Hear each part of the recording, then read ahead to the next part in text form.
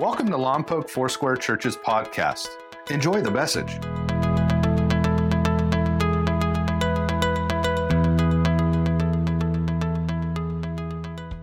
So we're in a series called Family Matters, and we're talking about the fact that family matters, and we're talking about some family matters. So the first week we talked about how God places us in family. Last week we talked about what the culture of that family is going to be, as we talked about what agape love is. And this morning, brace yourself, we're going to talk about communication. Now, yeah, I know, super excited. Here's what you need to know. I'm going to tell on myself a little bit this morning. And if you're going, John, why should I listen to you if you're going to tell me times you got communication wrong? Let me explain that if anybody ever tells you they always get communication right, they're lying to you, especially if it's somebody in your family. So I'm going to share a couple of lessons I've learned, and hopefully we'll all get better at communicating in a family context. So according to Webster's dictionary, we went to the experts. Communication is a process by which information is exchanged between individuals through a common set of symbols, signs, or behavior. Sounds super simple, right? Yeah, absolutely. If it's that simple, why do we struggle? If they're common set of symbols, signs, or behaviors, one of the reasons I think we struggle is we can all interpret some of these symbols differently. Let me give you an example. Don't freak out. Take it easy. Take it easy. Take it easy.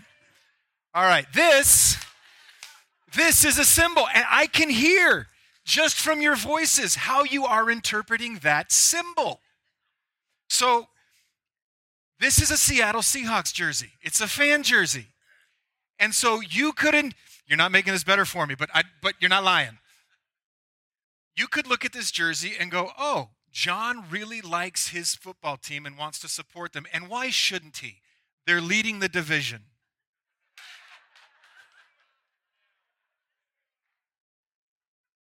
Am I lying?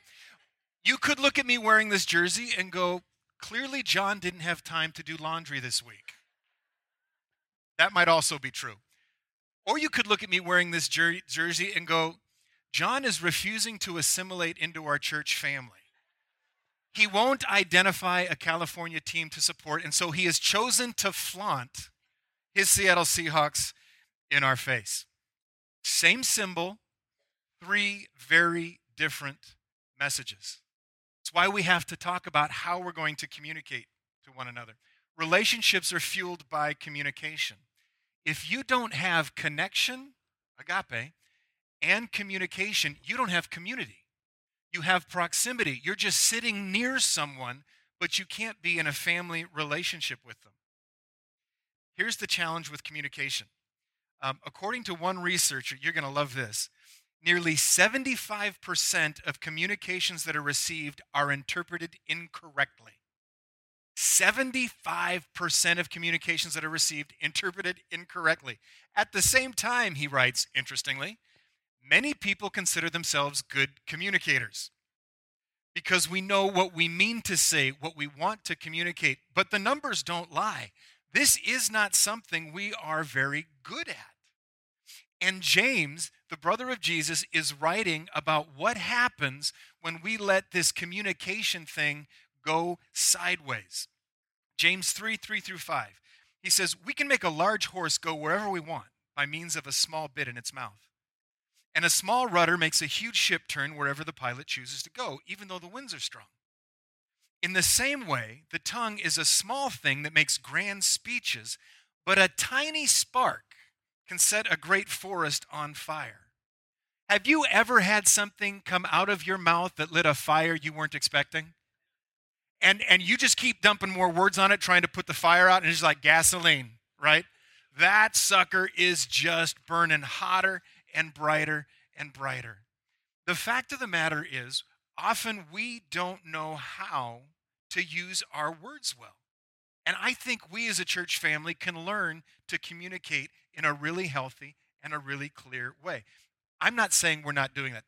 That came out of my mouth poorly. That made it sound like I'm going to correct something. No, I just want to share the baseline for healthy communication in a church family. Tom Halliday, one of the pastors at Saddleback Church, wrote a book called The Relationship Principles of Jesus. And he identifies 3 lessons about communication from both the teachings and the example of Jesus in the Gospels. And I want to share them with you. I'm going to quickly list the 3 of them, and then we'll take some more time and go through each one of them a little more intentionally. This is what he teaches from the teaching and example of Jesus. First, he says, the foundation of communication is trust. Secondly, he says communication is always from the heart. And 3, he says communication that makes an impact is honest. So let's start with the foundation of communication is trust. Matthew 5, 6, and 7 record one of Jesus' greatest teachings. It's called the Sermon on the Mount. And he's teaching people what it means to be at home in the kingdom of God. And he's drawing a line of demarcation between what would become the Old Testament and what would become the New Testament. And he's saying, you were taught a certain way of being. He might say, you have heard it said, or he might say, it was written. And then he turns and says, but I say to you. So he's saying there was a way that we governed our relationships according to the law of Moses, but now, as you become a new creation, I'm going to give you a new way of relating to one another. And he talks about dealing with anger. He talks about dealing with the opposite sex. He talks about divorce. He talks about forgiveness and compassion. He talks about loving people who are very different than we are. And right in the middle of this conversation, he talks about communication. And this is what he has to say. This is Matthew 5, beginning in verse 33. He says, again, you've heard that it was said to people long ago, don't break your oath, but fulfill to the Lord the vows you have made. But I tell you, don't swear an oath at all, either by heaven, for it's God's throne, or by earth, for it is his footstool, or by Jerusalem, for it is the city of the great king. Don't swear by your head, for you cannot make even one hair white or black. And this is what I want us to catch. All you need to say is simply yes or no. Anything beyond that comes from the evil one. So in the Old Testament, an oath was a quasi-religious invocation that you would make so that people that you were talking to would understand that the promise you were making was unbreakable, or that what you were saying was actually true. And so to bring kind of weight to the oath, you would swear in God's name. Like, I swear by Yahweh, or something else that was holy. You could swear by the holy city Jerusalem, by heaven, or by the temple. And it was understood that if you broke that oath, because you had invoked those names, that would be a sin. But Jesus says in the Sermon on the Mount, he goes, my people don't swear those kinds of oaths. As a matter of fact, they don't need to make these kinds of promises, because my people are going to be a people of integrity, people who speak the truth. This is what it means when he says, let your yes be yes and let your no be no. And watch out, because whenever you go beyond that, he says you are leaving room for the devil to work. That is a sobering statement. In other words, Jesus is saying to us, say what you mean and mean what you say. And if you take nothing else home with you today, this is what I hope you would take. That Jesus' encouragement, his exhortation to us, is that we would be a people who say what we mean and mean what we say. And you may go, thanks, Captain Obvious. We all got that. Here's the thing. Just because something is obvious does not mean it's observable. Well, wait a minute, John. Are you saying that I don't do this? I don't say what I mean and mean what I say? I'm not talking to you. I'm saying most of humanity does not behave toward one another this way. But Jesus is saying anything beyond this comes from the evil one. Why? Because if we are not committed to say what we mean, and if we're not committed to mean what we say, there can be no trust. And where there can be no trust, there can be no unity. Where there is no unity, there is only division. And Jesus said that a house divided against itself cannot stand. So the key to living in a family in terms of community is to be a people who are committed to say what we mean and mean what we say. And this goes against a lot of feels that we carry on the inside. But for me, when I read the second half of what Jesus says, because I don't always want to tell you what I mean. And sometimes it's easier to just pretend. Right? Some of us are awesome at Christian profanity. We drop the Christian F word 50 times a day. How are you doing? Fine. How are you doing? Fine. How are you doing? When something inside your soul is going, I am dying 1,000 deaths, I need help and I need prayer, but for some reason we don't want to say what we mean because we're afraid of how we're going to be perceived or received by those around us. And Jesus says, John, when you find yourself in that place and you drop that Christian F word and you are not open and honest with those that I have brought you into as a family, you are giving the enemy room to work because you are remaining in your pain and in your frustration and in your dysfunction. So John, you have to be a person who is willing to trust those with whom I have placed you into a family and communicate honestly about what you are experiencing, what you are feeling, how life is going, or even, and this is the super scary part, how you feel about how others are behaving towards you. Now, when I realize that when I don't do that, I'm actually giving the enemy room to work, then I find a bit more courage to press into those things. Because I never want to be a person who is by intent or by default allowing the devil room to work in my most important relationships. And my relationships with you are my most important relationships.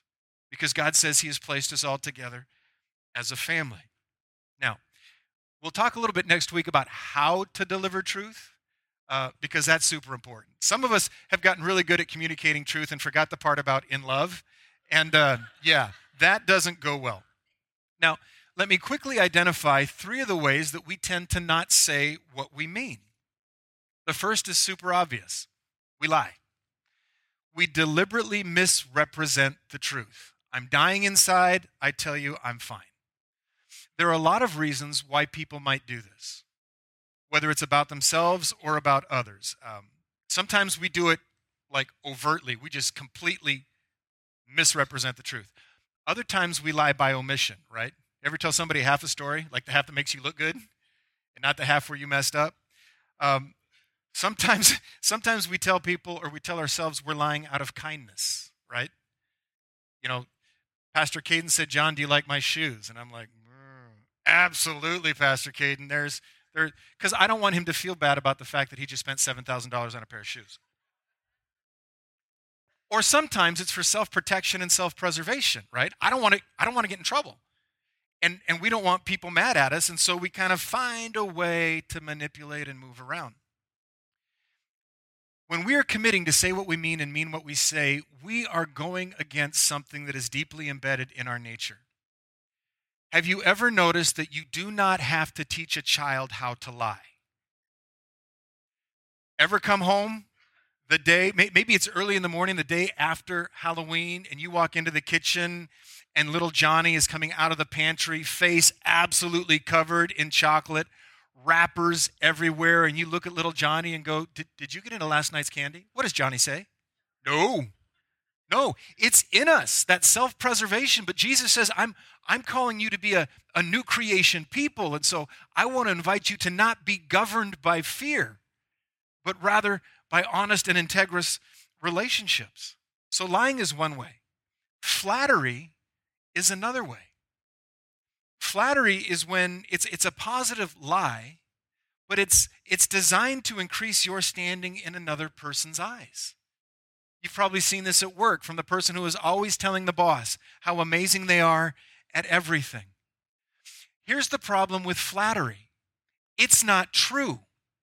And at some point, the person you are flattering is going to find out it's not true because they're going to come face to face with reality. And if they have begun to make decisions or govern their lives based on the positive, flattering lie that you are telling them, that is going to be destructive. And so if someone is not doing a good job, there is a healthy way to say, you can do better and maybe I can help you. But we don't want to be a people who are afraid to have honest conversations, and then that allows people to walk down a road that's ultimately going to lead to greater frustration. I used to coach Tyler's basketball team when he's in elementary school. Now, my mother-in-law, some of you have met her, is 4'7", right? So I knew by like 4th grade, Tyler was never going to be an 8-footer. Tyler comes to me one day and says, Dad, I want to play in the NBA. Do you think I can play in the NBA? Now, this is a tough one, right? Because who wants to break a kid's heart, burst his bubble in third grade? However, as a person of integrity, I did not think there was a high degree of likelihood that my son was going to be starting in the NBA. So what I said was, if you want to play in the NBA, it's going to take a lot of work, a lot of dedication, a lot of sacrifice, and you're going to have to, and you just kind of paint the picture of what it's going to take instead of going, absolutely, Tyler, you're the best basketball player that ever lived, and you can absolutely be in the NBA. We owe truth to each other like we owe truth to our children. Proverbs 28:28. Liars hate the people they hurt, and false praise can ruin others. So if you think flattering someone is actually good for their self-esteem, the Bible would say it's deeply destructive. There was a Greek philosopher that said, it's better to fall among crows than flatterers, because crows only devour the dead, but flatterers the living. Right? Ouch. So say what you mean. Mean what you say. Here's the third way that we can find ourselves not saying what we mean or meaning what we say. Silence. The passive killer. Just going to bite my tongue and I'm not going to talk. We're in conflict together, something has happened, and I just decide rather than have an honest conversation with you about how I feel, figure out what you're wrestling with, I just stop talking to you. Ever experienced that? How fun is that, right? When we experience silent treatment, it leaves us wondering how that person actually feels about us because it undermines our confidence and leaves us feeling insecure. Where there is an absence of truth, an honest conversation, we fill in the gaps, don't we? And how often do we fill them in with something positive? And how often do we fill them in with something negative? Always negative, right? So the silent treatment really is a form of passive manipulation, and it's a sign of spiritual immaturity and emotional immaturity. Unless sometimes we're silent because we've been taught by someone else that being honest and speaking is only going to cause us to experience deep and significant pain. They have taught us that they are not trustworthy of our honest feelings and communications. And so we can choose wisely with whom we are going to share whatever we need to share. But if my orientation to express my dissatisfaction or disfavor to my wife is to not talk to her, that's not good. That's a sign of me being immature, and wouldn't you know it, I do that from time to time. It takes courage to speak up when you're unhappy. So about a month ago, maybe 2 months ago, we're coming back from Santa Barbara, and because I like to drive fast and Wendy likes to stay alive, sometimes she tells me to slow down. So we're coming up toward Gaviota, not at an exceptionally high rate of speed, but I would not have contested a ticket had I got one. And Wendy just kind of looks at me and says, would you mind slowing down? Which is fair, is it not? Oh, heck to the no. Because you are challenging my ability to navigate these corners, these curves, and taking away the one fun thing I get to do today, which is drive fast. So, we get on Highway 1. I set the cruise control at 54, and I sit back. I'm getting passed by anything that can move, right? Semis are passing me uphill, kids on skateboards. A herd of cows at one point is like, we're coming around. And Wendy and I have been married and love each other so much. We've been married for so long, we don't let each other get away with this very long. So after about 5 minutes, Wendy just looks at me and goes, are you trying to tell me something? And I couldn't even keep a straight face. I'm like, maybe. Would you just drive? Okay. And then we're off to the races. But the fact of the matter was, in that moment, I lacked the courage just to look at Wendy and go, I'd really like to drive fast today. Or the compassion to realize it was causing her to fear. So I didn't say anything, which said a heck of a lot. Second thing from Tom Holliday, communication is always from the heart. We're still in the Sermon on the Mount. Jesus says this time in Luke 6, he says, a good person produces good things from the treasury of a good heart. An evil person produces evil things from the treasury of an evil heart. And then this statement, what you say flows from what is in your heart. Now, the general umbrella of what Jesus is teaching about is you can tell if someone is good or bad by what comes out of their mouth. But the secondary statement that he is making, which is equally true, is that what comes out of your mouth is a reflection of what is going on in your heart. And so when we hear what comes out of our mouths, from time to time, we need to stop and assess, why did that come out that way? If it comes out of my mouth, it is indicative of something that is happening on my heart. Sometimes when we're talking to someone and the response we get from them seems to be unwarranted, like that's a lot stronger than what I thought I was going to get, rather than begin to immediately push back, perhaps we would be more effective as family if we ask the question, I wonder what is going on in their heart that made them respond that way in this moment. Guys, communication and relationships take work. Can we just own that? Right? It's easier just to get mad and walk away. But if I say something to you and you come back at me strong, I should, as a family member, someone who is practicing agape, I should be asking you, what is going on in your heart? This seems bigger than maybe the conversation I thought we were having. Second story telling on myself. This is Monday. This is the block party, right? So tons of stuff going on, lots of stuff. And we're doing radio checks. I've got my radio, I've got my earpiece in, I'm trying to get a hold of somebody. I'm walking toward connections with Wendy, and I look at her and I said, hey, is so-and-so on the radio? Because I'm not getting an answer. And she says, maybe your radio isn't working. Totally fair. I said, no, because I checked in with security on channel 1 a minute ago and it worked fine. Wendy says, we're not on channel 1, we're on channel 2, which I know. Also true and totally fair. My response, however, was something along the lines of, I know what channel we're on and they are not responding. That about right? Yeah, that's about right. I got to tell the truth, she's sitting right there. It's about right. And Wendy's got this way of like raising half an eyebrow, like, and walking. I'm like, oh, okay, that wasn't good. So I follow her into connections, and she's clearly not super blessed. And so I apologized, right? Hey, I'm sorry.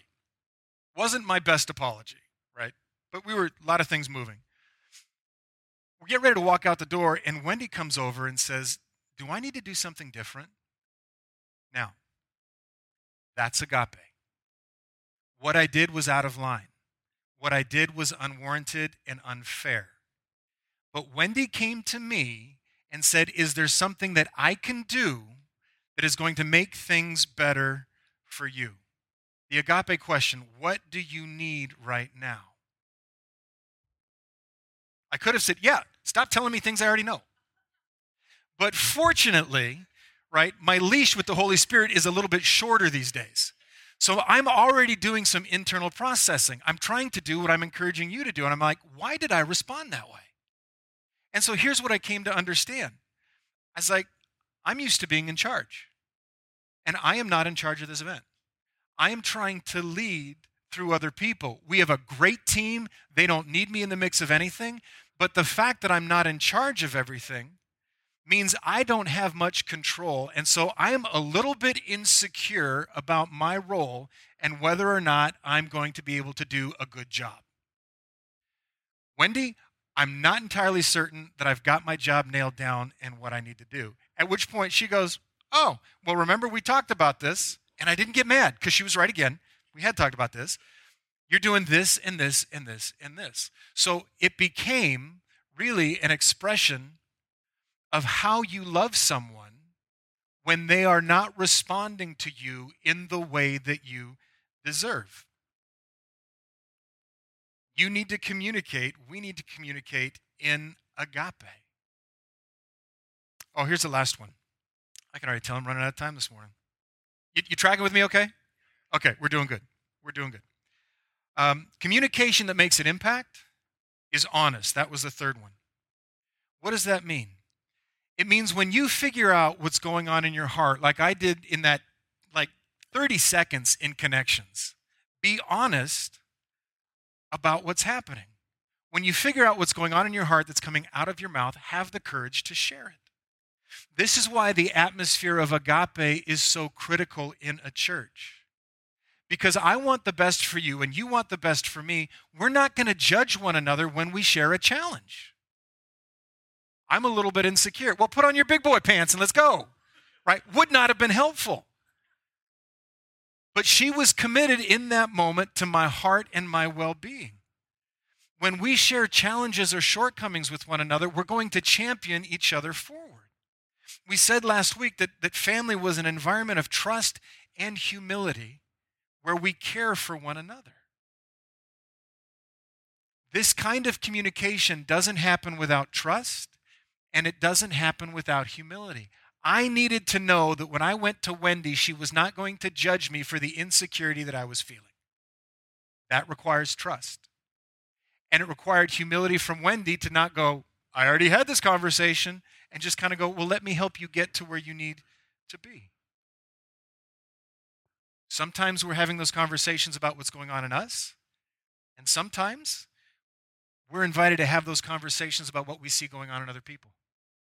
Scripture says, faithful are the wounds of a friend, which means from time to time, we need to lovingly come alongside one another and go, can I just tell you something I'm seeing and I think Jesus might have something better for you? That's what it means to be faithful, to not let people continue in their brokenness. But if you're not a friend, faithful are the wounds of a friend, don't step into that role. You've got to earn my trust before I'm willing to be really vulnerable and honest with you, right? Which means if you feel like you're a subject matter expert on my life, but we don't have relationship, you probably shouldn't come and share all of your observations with me because you haven't earned the right to be heard. But if we're living in community as a family, we quickly come to the place where we love, respect, and trust one another. I told you 75% of communication that is received is interpreted incorrectly. That's where we started, right?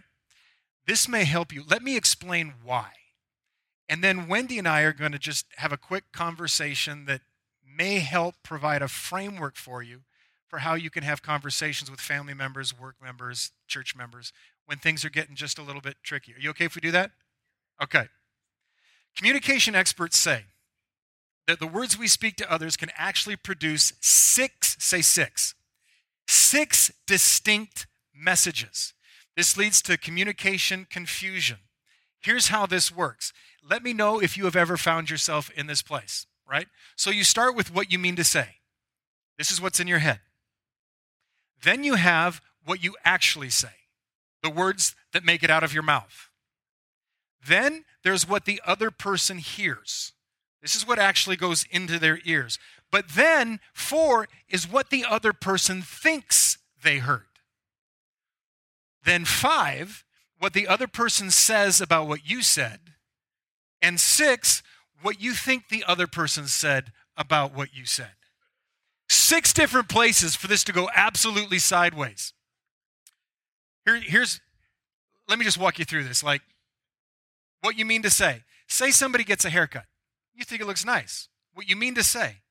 I really like your new haircut. What they hear. You got a haircut. Or what you actually say, sorry, you got a haircut. What they hear, you got a haircut.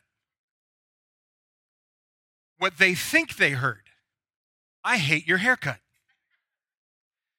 What the other person says about what you said. My hair will grow back. You're stuck with that face. What you think the other person said about what you said. I hate you, let's fight. And then with the response, you start all over again. If you have ever thought, how the heck did we get here? All I said was, where do you want to go for dinner? That's why. That's where it goes sideways. So what can we do? I want to show you something that Wendy and I came to probably 5 years into our marriage. It's super simple. It's something that we've coached a number of other couples in, and you're going to say when you hear this, John, that is the simplest, most basic thing I have ever heard. Granted, however, statistics would say 75% of us are still doing it wrong. So, bear with me as we do something called active listening. Wendy, will you join me? Say hi, Wendy.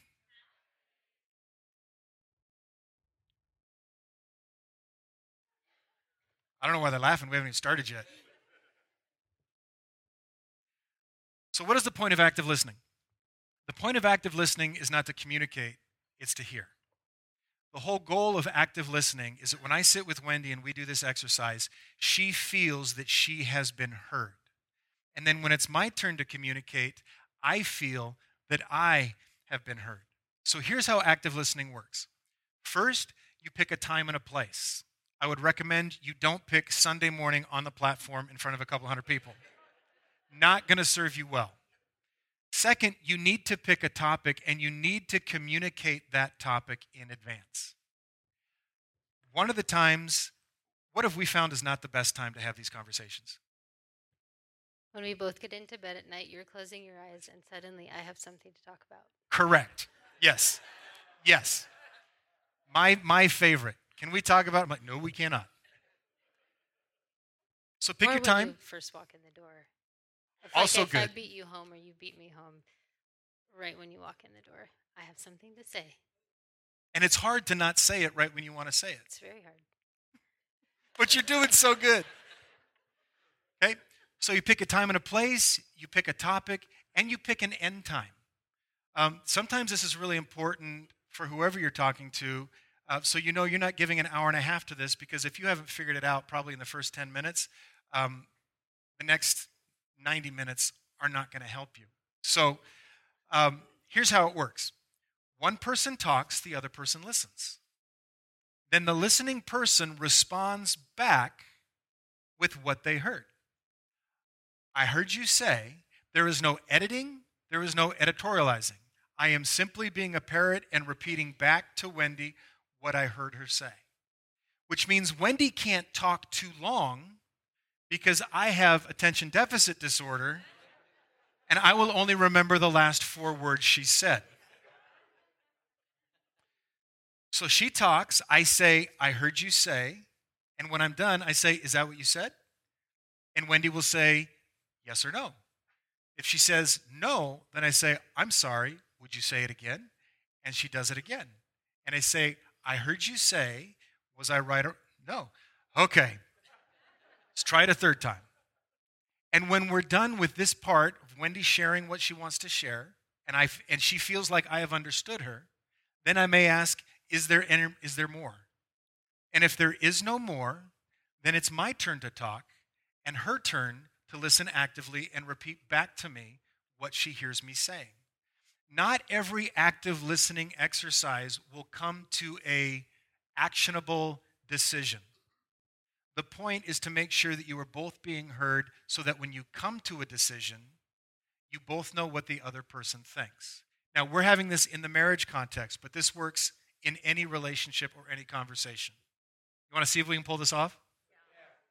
Can this be a grace and mercy judgment-free zone? Okay. So we're gonna role play a little bit. We're gonna pretend it's May 1st. We've done our taxes, and we're getting a $3,500 tax return. Yeah, probably not, but hope springs eternal. And Wendy and I are going to talk about what we want to do with it, because unfortunately we have 2 different opinions. Wendy would like us to save it, and I want to go to Hawaii. So we have set a time. And Wendy is going to start by talking about what she is feeling and thinking. So our tax return is coming, and you know that kind of history has shown I get nervous when our savings account is at a certain point, like too low. I like to have it at a spot where if something happens, I feel a little more comfortable that we could cover whatever happens. And so I was thinking about our tax return and would like to see about putting that money into our savings account, because in our move here, we had lots of extra expenses, and with travel and moving and all of that. And so I'd really like to look at putting that into our savings account. It's a horrible idea. So basically, you're just saying you don't want to have any fun. Did I hear you right? So I was saying, Okay. All right. we have money coming. I'm a little nervous about our savings account being so low. And so I would like to talk about putting that money into our savings account because it makes me nervous that it's gotten as low as it has. So I would like to put that money there in that savings account. Okay, so what I hear you saying is you want to take our tax return and put it in savings because you don't want to have fun with me. And it's more important to you that we're stable than laughing together. Is that what you said? No. No. Okay. I'm going to get it this time. So- I'm going to get it this time. Savings account is getting a little low. Money coming in.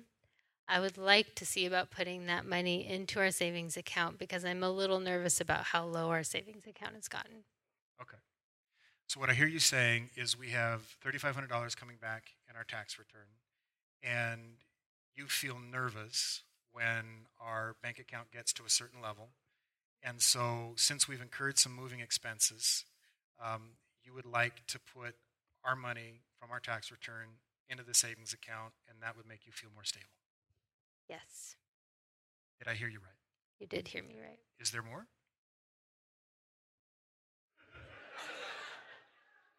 We didn't practice past this point, so I'm really curious.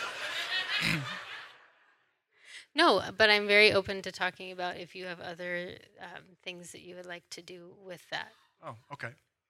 So, so you remember the other day we're driving down Highway 1, and the cows were passing us, and you were wearing, I think you were wearing your white shoes and your faded jeans, and the sun was kind of coming over the hill, and I said, hey, that reminds me of a Hawaiian sunset, and wouldn't it be great if we went to Hawaii? And I think you said, maybe we could talk about sometime doing that. And so this seems like it's one of those sometimes. And so I'd like to talk about maybe going to Hawaii because it's really important to me to go to Hawaii. And I love the beach. And this is a good beach, but it's not the same beach. And, I just really think that we should trust God with our money and go to Hawaii.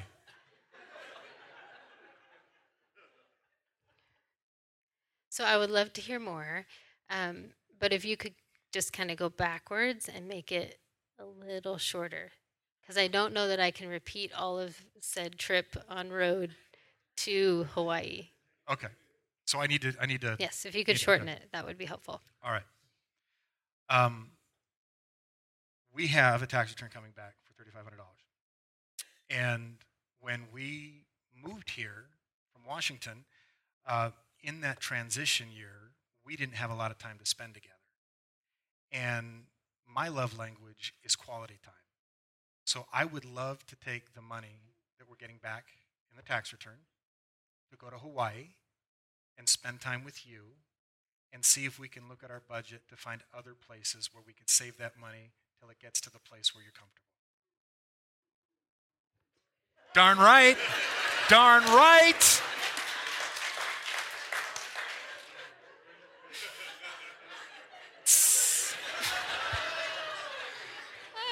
It doesn't work like that. What do you mean it doesn't work like that? No, that does. I'm talking about the that. the audience. This is why you do it in private, not with audience participation. So what I hear you saying is we have $3,500 coming back, and we haven't gotten to spend a whole lot of time together lately, and lots of things that have been happening over the last couple of years. And one of your love languages is quality time, and so you would like to look at taking that $3,500 and going on a trip, possibly to Hawaii, so that we could spend that time, and then look at other ways we might be able to save and help our savings account get back up. Crushed it. So You can applaud for her too. I mean, hers is really good.